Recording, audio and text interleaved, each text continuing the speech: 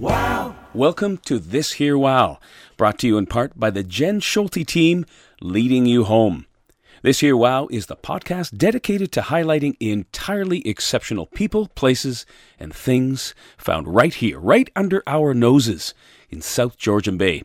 I'm Dean Holland, the lucky so-and-so charged with the exceedingly pleasurable task of pulling that all together right here each week from the comfort of Studio 11. Now, I want to start things off this week by going on record and saying that it seems a bit odd to me that we even need to have an International Women's Day. Fact is, my life has been a steady stream and continues to be inundated with exceptional beings of the female persuasion. Certainly one of those people is my wife and partner of almost 25 years now, Gail. Now, when I think back through the chapters of my life, I have always had exceptional people doing exceptional things and often making an exceptional impact on my life. And I suppose I never considered that one's gender made any sort of difference in that exceptional contribution. Truth of the matter, whether you or I would like to admit it, being a girl, a woman, a female, has usually made for a more challenging uphill road. Historically speaking, even our Western world society, for more years than not, has considered women to be either non- or second-class citizens with far less rights than their male counterparts. Yikes!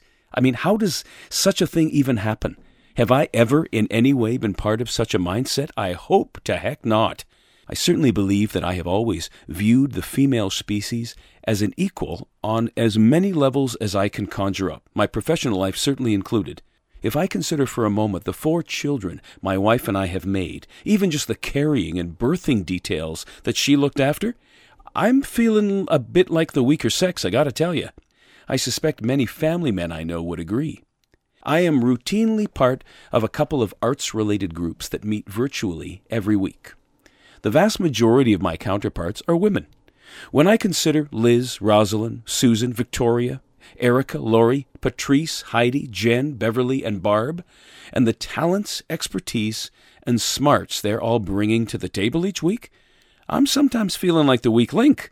Speaking of which, there's a really great online arts meeting on March 17th that I'd love for you to attend. I'll be there, along with all the movers and shakers I just mentioned. Go to the This Here Wow podcast page on Facebook and get more information. Now, the unfortunate reality is that women have had to, and in so many ways continue to have to, fight that much harder for everyday successes, especially in the working world. Thus, just over 100 years ago, the birth of an annually acknowledged, celebrated International Women's Day began. Thus, I have loaded the show this week with exceptional women. They weren't hard to find. Fact of the matter is, I fully expect that as this podcast continues to grow, the weeks and months ahead will be loaded with an equal number of women to men. But for this week, the episode belongs to the ladies. All of my guests today have something in common. They all recognized a need and have gone to great lengths to change things for the better. And as always is the case on This Here Wow, they're all from right here in SGB. Let's get to my first guest. This here, wow. A few years ago, I crossed paths with a group on an outing at the Village at Blue. That group consisted of roughly 15 young adults, all with special needs, plus a spattering of chaperones or leaders. One of the staffers who knew me was eager to introduce me to the woman in charge of the whole deal. Her name, Shelley Higginson. Within a few months, I became involved with this group known as EFL, or Events for Life. I was teaching a bit of drama. Although my involvement over the last few years with EFL has been only intermittent, I have become increasingly impressed with its programming and its dedicated staffers and volunteers. So I reached out to Shelley for some insight into EFL. How did this all happen? How did you start all this? I was an educational assistant at Georgian Bay Secondary School, and our boys had got to an age where they didn't need me during the summer, and we were at that stage where it was like, well, what am I going to do for 2 months? So I saw the need of our special needs individuals that basically did nothing all summer. And so I approached a core group of individuals that were the Special Olympics, 7 or 8 people that I knew, and said, would you be interested in me running a day camp during the summer? And they were all just like, wow, that'd be amazing. So we that summer we had 6 of them, and I had a student that helped me, and we did all kinds of things from our farm. So I would pick them up in the morning, and then one parent would take them home at night. And we did Katie Market. We, had a library visit. We did a lot of the things. We did baking. We invited the parents here to come for dinner, and we had even a sleepover. So I did that for 2 summers.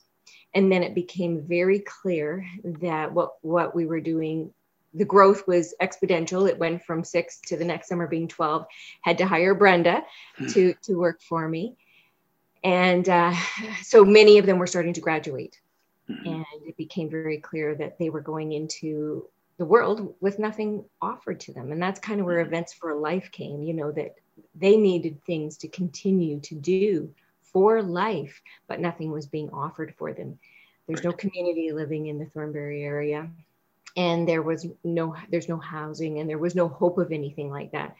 So Kath Butler and I started looking, I guess it would have been the winter of 2016, for something within that community that the next summer we could have a program. And we secured the Grace United Church. Okay. And then we had a lot of really neat things happen. We had Patty McFarland come on board and say, I'm going to give you $5,000 this year. And so it was basically a sole proprietorship that I started. And it became, by the fall of 2016, it became very apparent for us to get any kind of funding or grants that we needed to incorporate and to become a charitable organization. So we went through that process, and I then became a paid employee rather than and gave up that, which was great. We've always had an amazing board of directors that have been very supportive, very hands-on. And it was that fall that it was 2016, the fall of 2016, Patty did a great big fundraiser. And that's where Mike Hutchings heard about us. And he said, approached Kathy and myself in that fall and said, would you be interested in making Beaver Creek Farm your home? And it was kind of like, what? And it was a big thing because there's a pond there. There's a lot of risk. And I guess by the spring of April of 2017, everything was in place. We were at that time 2 days a week. So I'd basically taken a leave from the school board for, I think at that first, each year I took one more day and one more day. And then I had 2 years. And then last year I did retire from the school board. But so by the summer of 2017, Beaver Creek Farm became our home. And we're 3 days a week, summer, fall, the whole bit, all year round. And I've been there because I've been fortunate enough to come in from time to time and do drama and things like that with your clientele. And Yes. And that place is magic. That farm is magic. And every time I walk into the door, there's always something different happening.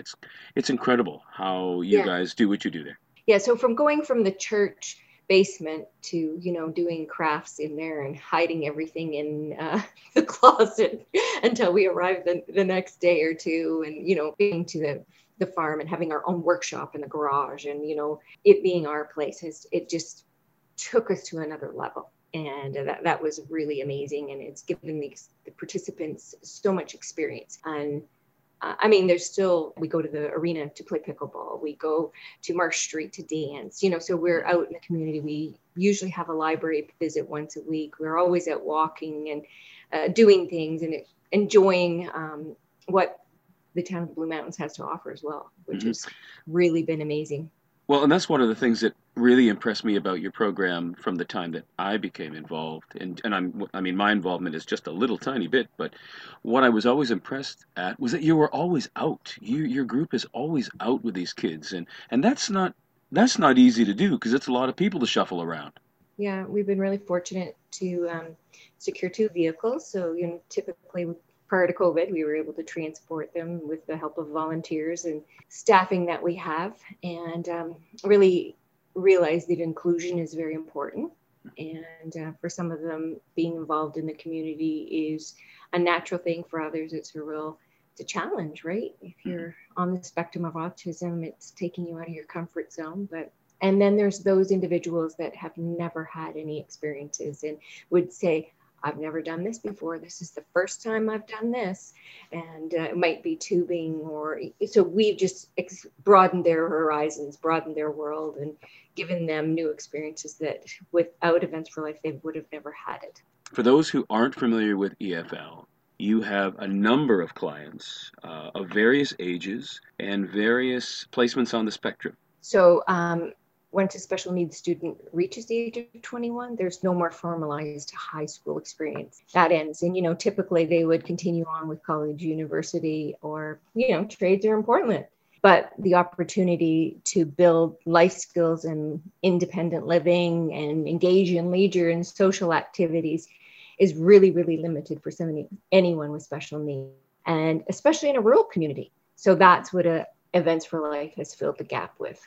And I think it's, in my opinion, it's supportive not only for the parents who, let's face it, if you have a special needs child and they're with you 24/7, it's nice sometimes to get a break. But I think also as a father of 4 kids, I don't think it's any different. I think the offspring want a break from the parents too. No kidding. Yes, that's exactly right. And through COVID, that's been really evident. A lot of people have not had their participant 24/7, and it's been challenging for both participant and parent to be together all the time because they need socialization. It's so important. They need friends. They need community. Yeah, how have you managed to make that shift? Because obviously it's been completely different. There's been many places you can't go, and obviously times that you can't meet as a big group. So how have you managed to make this adjustment in the last, 12 months now?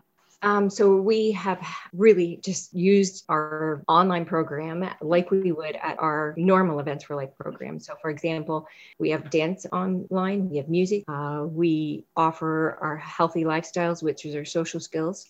We have cooking hub, music. We even have our coffee hub online where we invite guests to come in and join us. We go into breakout rooms, we have conversation, and it's just really been awesome for the participants. We have individuals that didn't even know how to use an iPad, and they have had to go full circle on how to turn it on. I remember the day after about 2 months, I did it myself today. I was able to get online all by myself. And so it has been a learning curve. If you had told me a year ago right now, even that, we would be having a virtual program, I would have said, oh gosh, no, they can't do that. That's asking too much. But when people have been forced to do it, I guess basically, and then there's been individuals that thought, well, this isn't for my participant.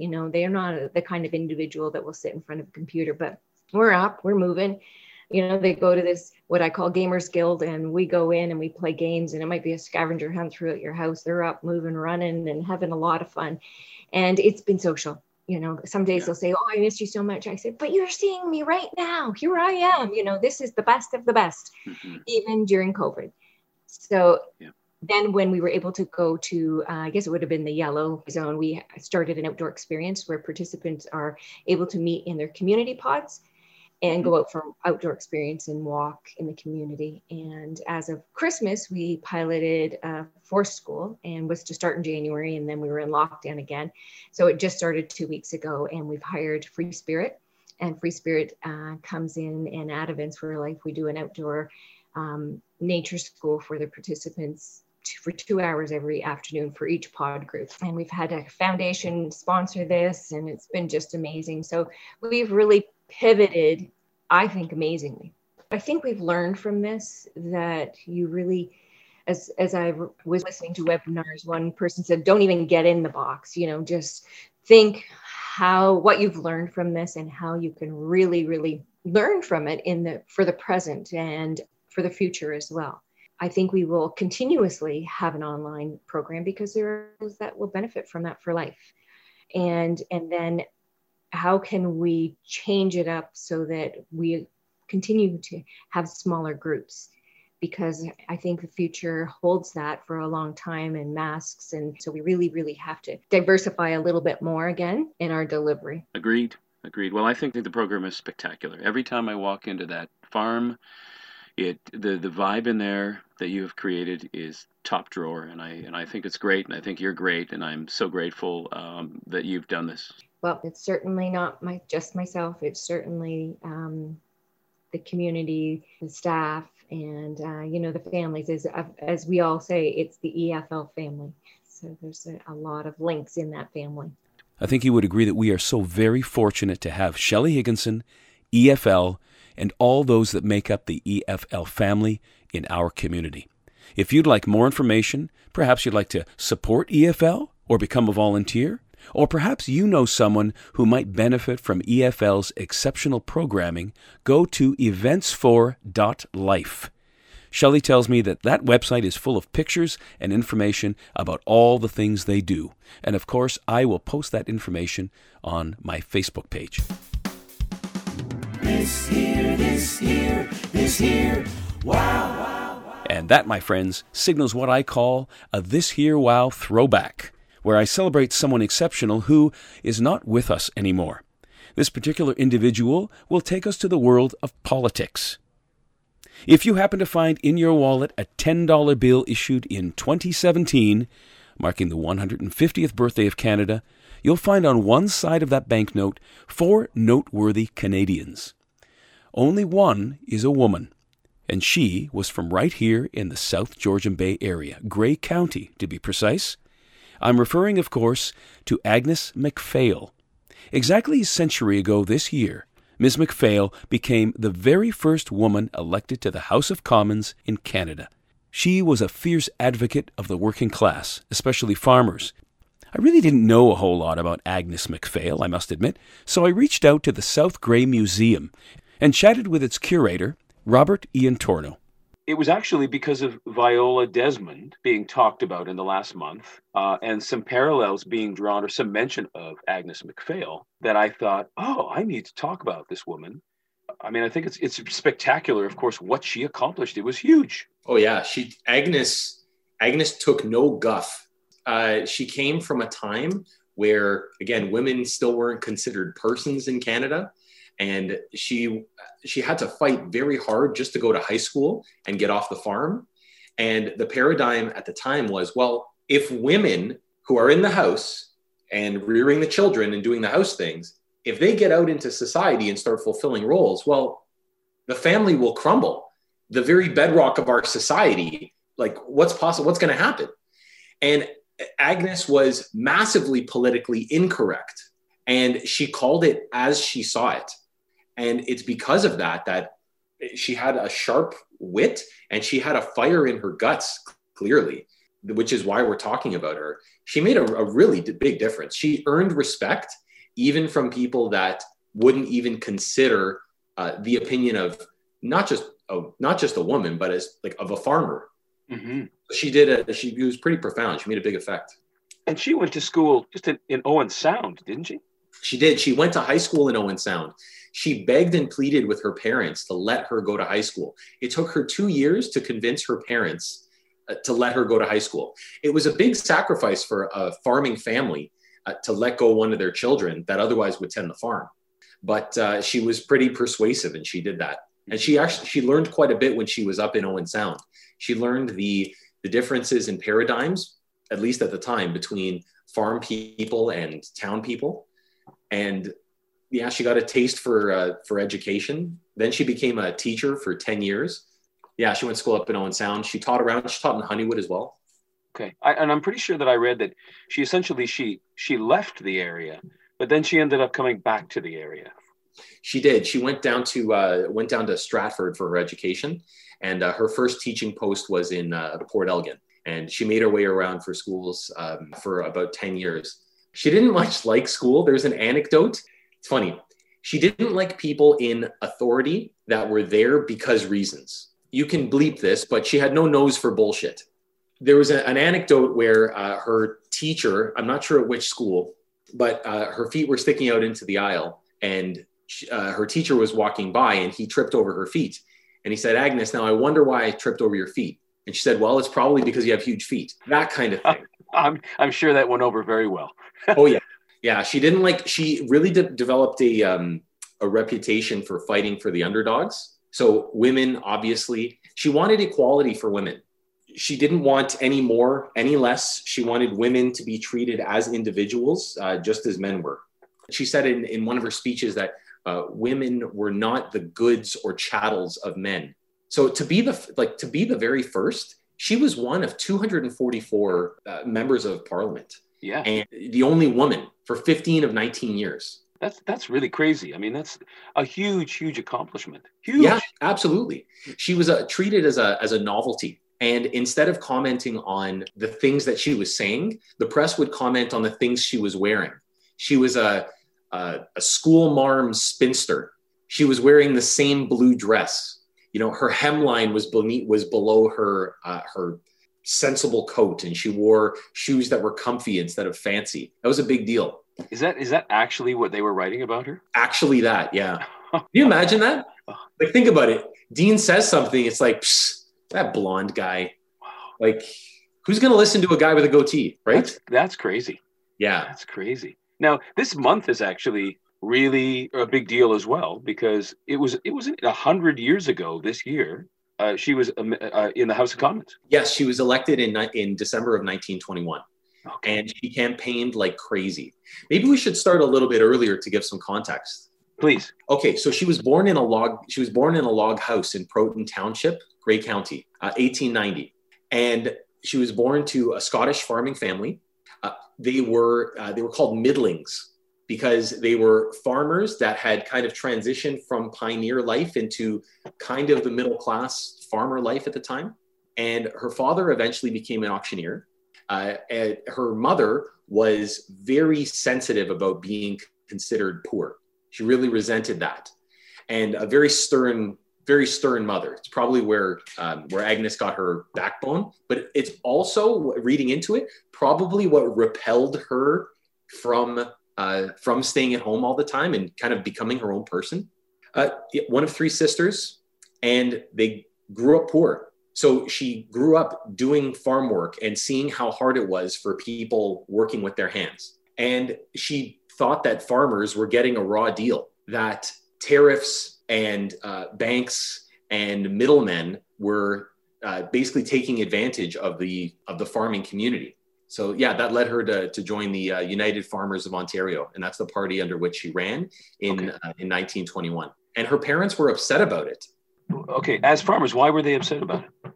Well, they were happy as farmers, I would guess. But the fact that she was a woman was sensational. This simply was not done. So at this time, it's post-war. There's increasing socialist sentiment among the populace. And here's Agnes, and she's basically became an organizer. That was her entree into the party. She had gone down to Toronto to write for a paper called The Farmer's Sun, SUN. It was through that she started organizing rallies. And that's when she learned that she could really command a crowd. They said that she had a voice that sounded like a viola. You know, I have to say that I'm a bit surprised that the party welcomed her in, given the times. So the party welcomed her in because she was so influential. But then after she won, they actually asked her to step down. They said, okay, you get it. You proved your point. Would you mind stepping down? Were they taking a bit of flack for it, or what was it? Was it just the wrong type of attention? Well, I mean, she was getting the job done. So what was the issue? Sometimes when you're the first and there's no precedent, how do you judge how you're doing? I guess it was just so novel and so sensational. Mm-hmm. It would be hard for us to find a parallel right now. I mean, this comes from a time when people were like, she would have been treated as a lesser than, as a hysterical woman, not as someone who had, opinions to contribute. Yeah, and she has, I'm looking at her, the seats that she held. I mean, a member of Ontario Provincial Parliament, 1948 to 1951. Also 1943 to 1945. Member of the Canadian Parliament for Grey Bruce, 1935 to 1940. Member of Canadian Parliament for Grey Southeast, 1921 to 1935. It's an impressive list, and it wasn't just a one-off. She was there for the long haul. She was, and she was very, very popular among her constituents because she was one of them. She came from farming roots, and she understood at a very base level what it was like to work until exhaustion, what it was like to feel like you had no representation. Yeah. She was also the MPP in the riding of York East down in Toronto. That was later in her career. Oh. We will be unveiling this year a mural dedicated to Agnes MacPhail on the south side of our museum. Oh, great. Yeah. We have a 4 foot by 4 foot barn quilt / mural dedicated to Agnes MacPhail, commemorating 100 years of her election. Pretty cool. And it's nice. It has Agnes MacPhail, an image of her right after she was elected. So she's in her early 30s. Yeah, it's beautiful. It's colorful. A lot of kids hang out in the park as well. So it's important that, if you can make someone iconoclast, if you can help usher them in as a symbol, as an icon of what it is that they represent, yeah, you ensure their posterity. It's cool. Now, I got to tell you, speaking of images, I have seen some of those images of Agnes MacPhail, some photographs of her, and she doesn't look like anybody you'd want to mess around with. Oh, she looks pretty, yeah. So in our museum, when you walk in, we have a big quote from Agnes MacPhail written on the wall. Agnes MacPhail championed underdog causes. She went to Cape Breton in the 30s. There was a coal miner strike. And when she got back to Parliament, she really spoke out about what it is that these people were dealing with.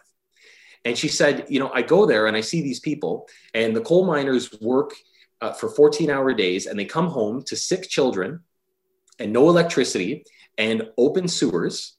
And she says, you have a fear of, people getting red. Well, I'll tell you, if I had to stay there any longer, I would have gotten a lot redder. So these are not popular things to say in, a parliament that is concerned with pomp, circumstance, fitting into your box.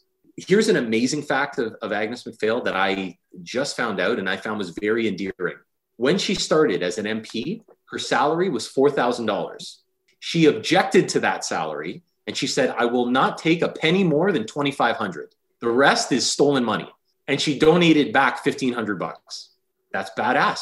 She drove around in her car while campaigning after her first election that would break down repeatedly. She gave 54 campaign speeches. And when her car would break down, she'd still carry on foot.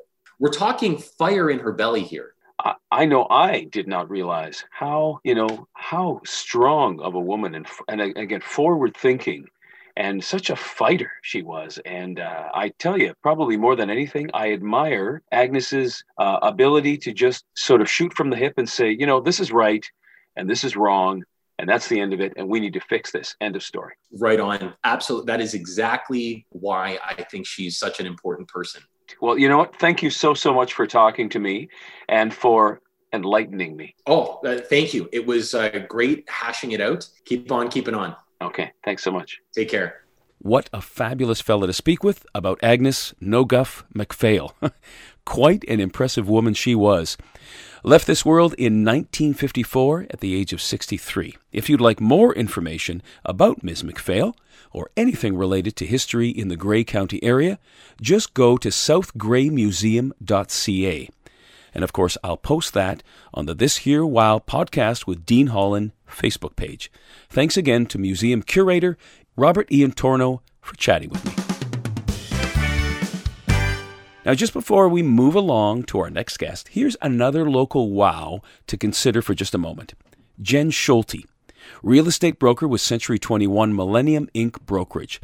Gotta say, I've known Jen for most of the 22 years she's been creating her entirely exceptional, thriving, top-producing Jen Schulte team right here in SGB. And what never ceases to impress me is her seemingly endless energy and that drive that she carries with her and shares with others. Fact is, it took Jen about 5 minutes to jump on board and become a key part of bringing this here wow to your ears each week. Why? Because both of us know that South Georgian Bay is so very exceptional in so very many ways. Both of us share in the mantra, SGB, the place to be. So, if you're looking to build your wealth through real estate investing, or if you're looking to buy or sell anywhere in SGB, Jen and her team will help you sell smart and buy smarter. Guaranteed. You can find her on Facebook, Instagram, or go to jenschulteteam.com. Is here. Wow. Consider this bit of text, if you will. The Order of Ontario is the province's highest honor. It is reserved for Ontarians from all fields of endeavor and backgrounds whose excellence has left a lasting legacy in the province, Canada, and beyond. Members of the Order are a collective of Ontario's finest citizens whose contributions have shaped and continue to shape the province's history and place in Canada. In 2019, one of our own, Lisa Ferrano, was made a member of the Order of Ontario. Although our paths only occasionally cross, I've known Lisa for most of my years here in South Georgian Bay. And I have to say that when I heard of her appointment, I wasn't entirely surprised. This is a woman I know to be very driven, very passionate, and very determined. Through her charity Elephant Thoughts, Lisa and her partners have and continue to make inroads into understanding and, whenever possible, addressing inequalities regarding race, culture, and education. I simply had to reach out to Lisa to both congratulate her and to understand her journey a bit more. So this is a big deal. Order of Ontario is a big deal. Is it? I mean, yeah, because they've had since it started in 87, they've had 800 inductees. The population of Ontario is over 14 million people. And so, you're one of a select bunch. Okay. And I got names Hazel McCallion's on there, Moses Znaimer, Margaret Atwood, Chris Hadfield, Al Waxman, Wow. Ken Danby.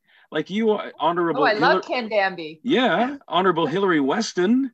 Yeah. You are this crazy people on this list, and you're on the list. So, oh my God, Dean, now I'm all, oh my God, what happened? no, it's great. Good for you. And out of a bunch of categories, of course, we're talking arts, community service, law, business, medicine, science, and your category, education.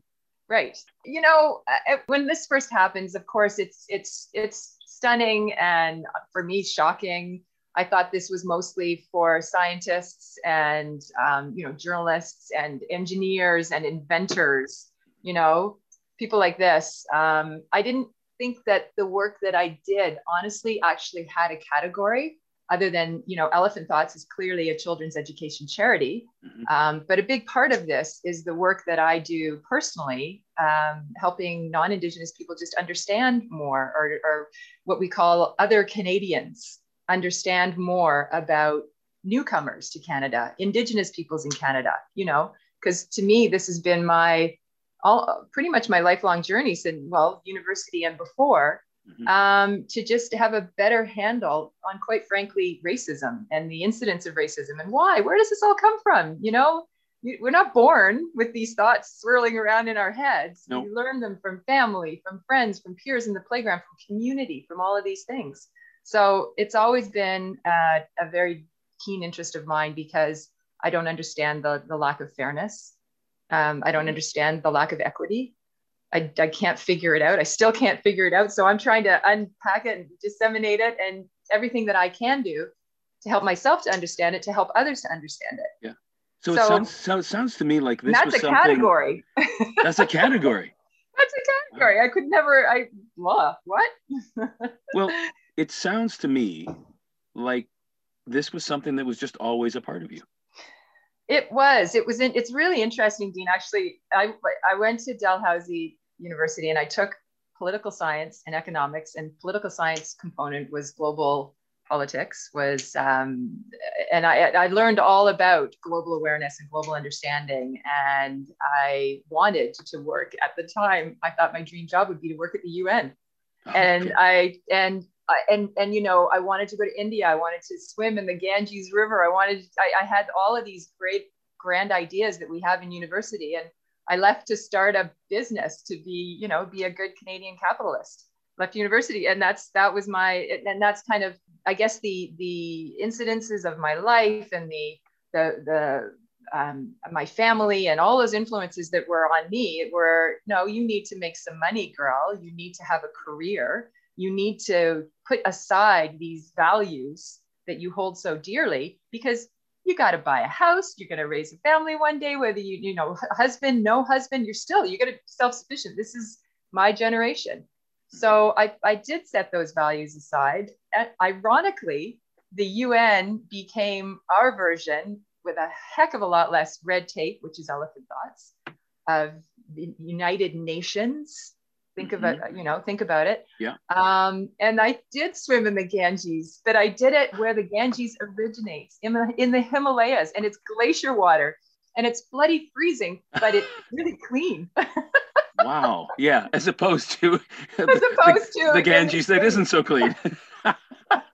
So, it came around, and I mean, my gratitude for that day when I was at a Rotary meeting, and I'm a longtime Rotarian, when my best friend and colleague, Jeremy Rhodes, dropped in to the meeting to give us a presentation on his trip that he had been doing with a group of monks through Southeast Asia. And he had this dream in his mind to create a new kind of charity where we could support education and enable education in the most remote communities of the world, because that will grow into equity. Education equals equity, and having these opportunities for education, particularly in remote geographic and socioeconomically challenged locations where, schools are just few and far between, was where we started to work. So we were working in India and Nepal and Tanzania and Nicaragua, and even China. We worked in China after the earthquake there. This is where our focus was, but all the while we were very invested in supporting teachers and supporting the education process in Indigenous communities, because again, remote, this is in our backyard, and we saw a great need, and in remote communities in Canada. So this was our focus, but we found over the years doing this work that, quite honestly, it's very complicated to work around the world. No question. It's complicated to work in your own backyard. You've worked with you've worked with municipal governments, Mm-hmm. It's like provincial governments. Try doing that around the world with all of their municipal, provincial, and federal, and all, it's a lot. So we found that developing the focus of enabling kids in Canada, students in Canada, to become better global citizens and develop these values of inclusivity, of diversity, of equity. You're now developing these future leaders, and they can go forth and work in their own backyards, in their own country. They can work around the world. And so that's what we've kind of grown into after 20 years of Elephant Thoughts, developing these values and developing this education here at home, and enabling these kids to, head out and do what they can do, what they can do with all this. So yeah. Right now, I'm still very active in Rotary, but let's face it, the Rotary is like any other organization in the world. It's full of people that have limited understanding of the realities of the world that we live in, and they see their own Rotarians. You and I are both. You've been a Rotarian. We're the kind of people that want to do good. Service above self is definitely something that is, it's held in high regard.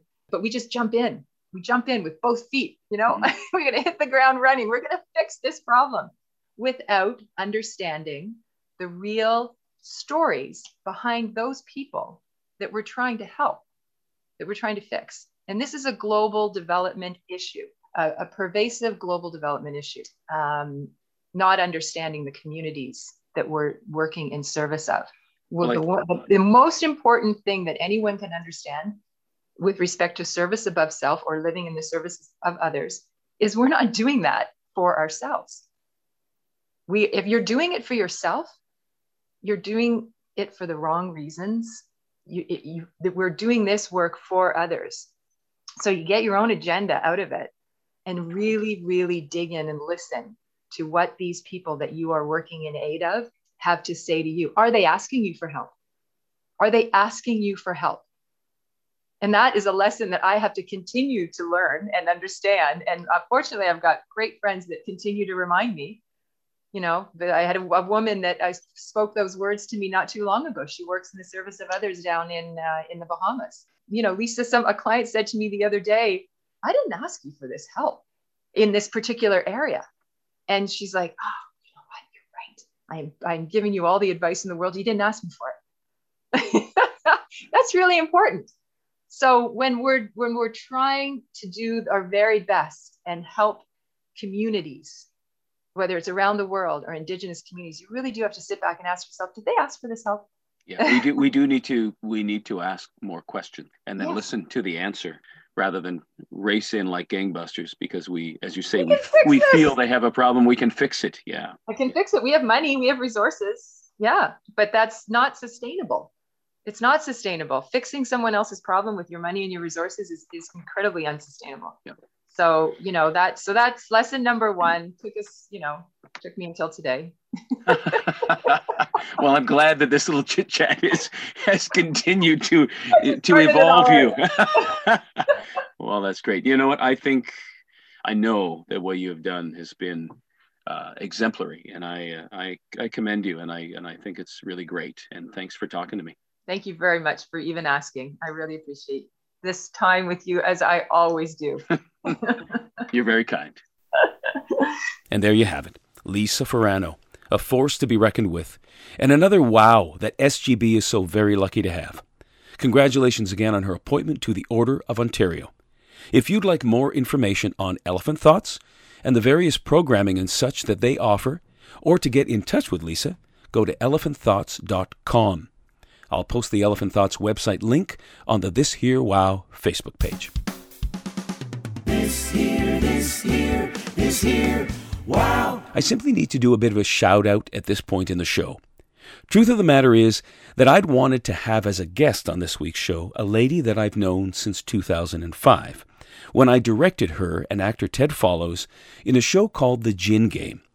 This lady who's called Clarksburg her home for much longer than that, Araby Lockhart.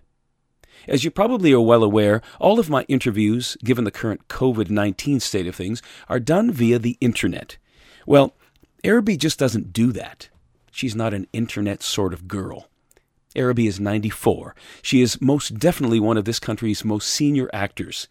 My membership number with the Canadian Actors Equity Association, which I got 25 years ago, is in the 12,000s. Araby's is somewhere around 100. Yes, seriously. Retired for a number of years now, although I coaxed her out of that retirement a couple of years back to share the stage with me in a 2-person show called Vigil. Yeah, that was when she was 92.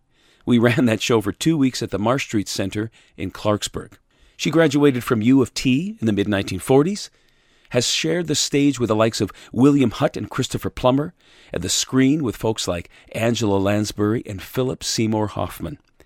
Additionally, she's the mother of 5 children, at least 4 of which also made the entertainment world their livelihood. Araby is about as full of piss and vinegar as just about any woman I know. She is a wow and part of SGB. And I look forward to when I might lunch again with you in person, Araby. At this point, I'd like to thank all my guests on this week's podcast. Appreciate your taking the time to chat with me and for adding something really exceptional to the SGB landscape. Thank you so much. We are all very lucky to be here in this wonderful place called SGB. Of course, I have an entirely different bunch of wows to bring your way next week. There is certainly no shortage of them. Now, if you have any questions or comments, or perhaps there's a wow that you think should be on my radar, please send me an email, dean@thisherewow.com. We'll get that job done. You can also go to my website, deanholland.com. That's Dean, HOLLIN.com. Would love to hear from you. Thanks so much to the Jen Schulte team for being my title sponsor. Jen Schulte, real estate broker with Century 21 Millennium Inc. Brokerage. And for more information, you can go to jenschulteteam.com. Thanks also to my technical producer, Ben McCulley, for cutting and pasting the show together so nicely. Thanks also to my favorite IT guy, Mitchell. Special thanks to Ash, love to G, and a really big thank you to you too. I look forward to us being together again next week for another installment of This Here Wow. Until then, I'm Dean Holland.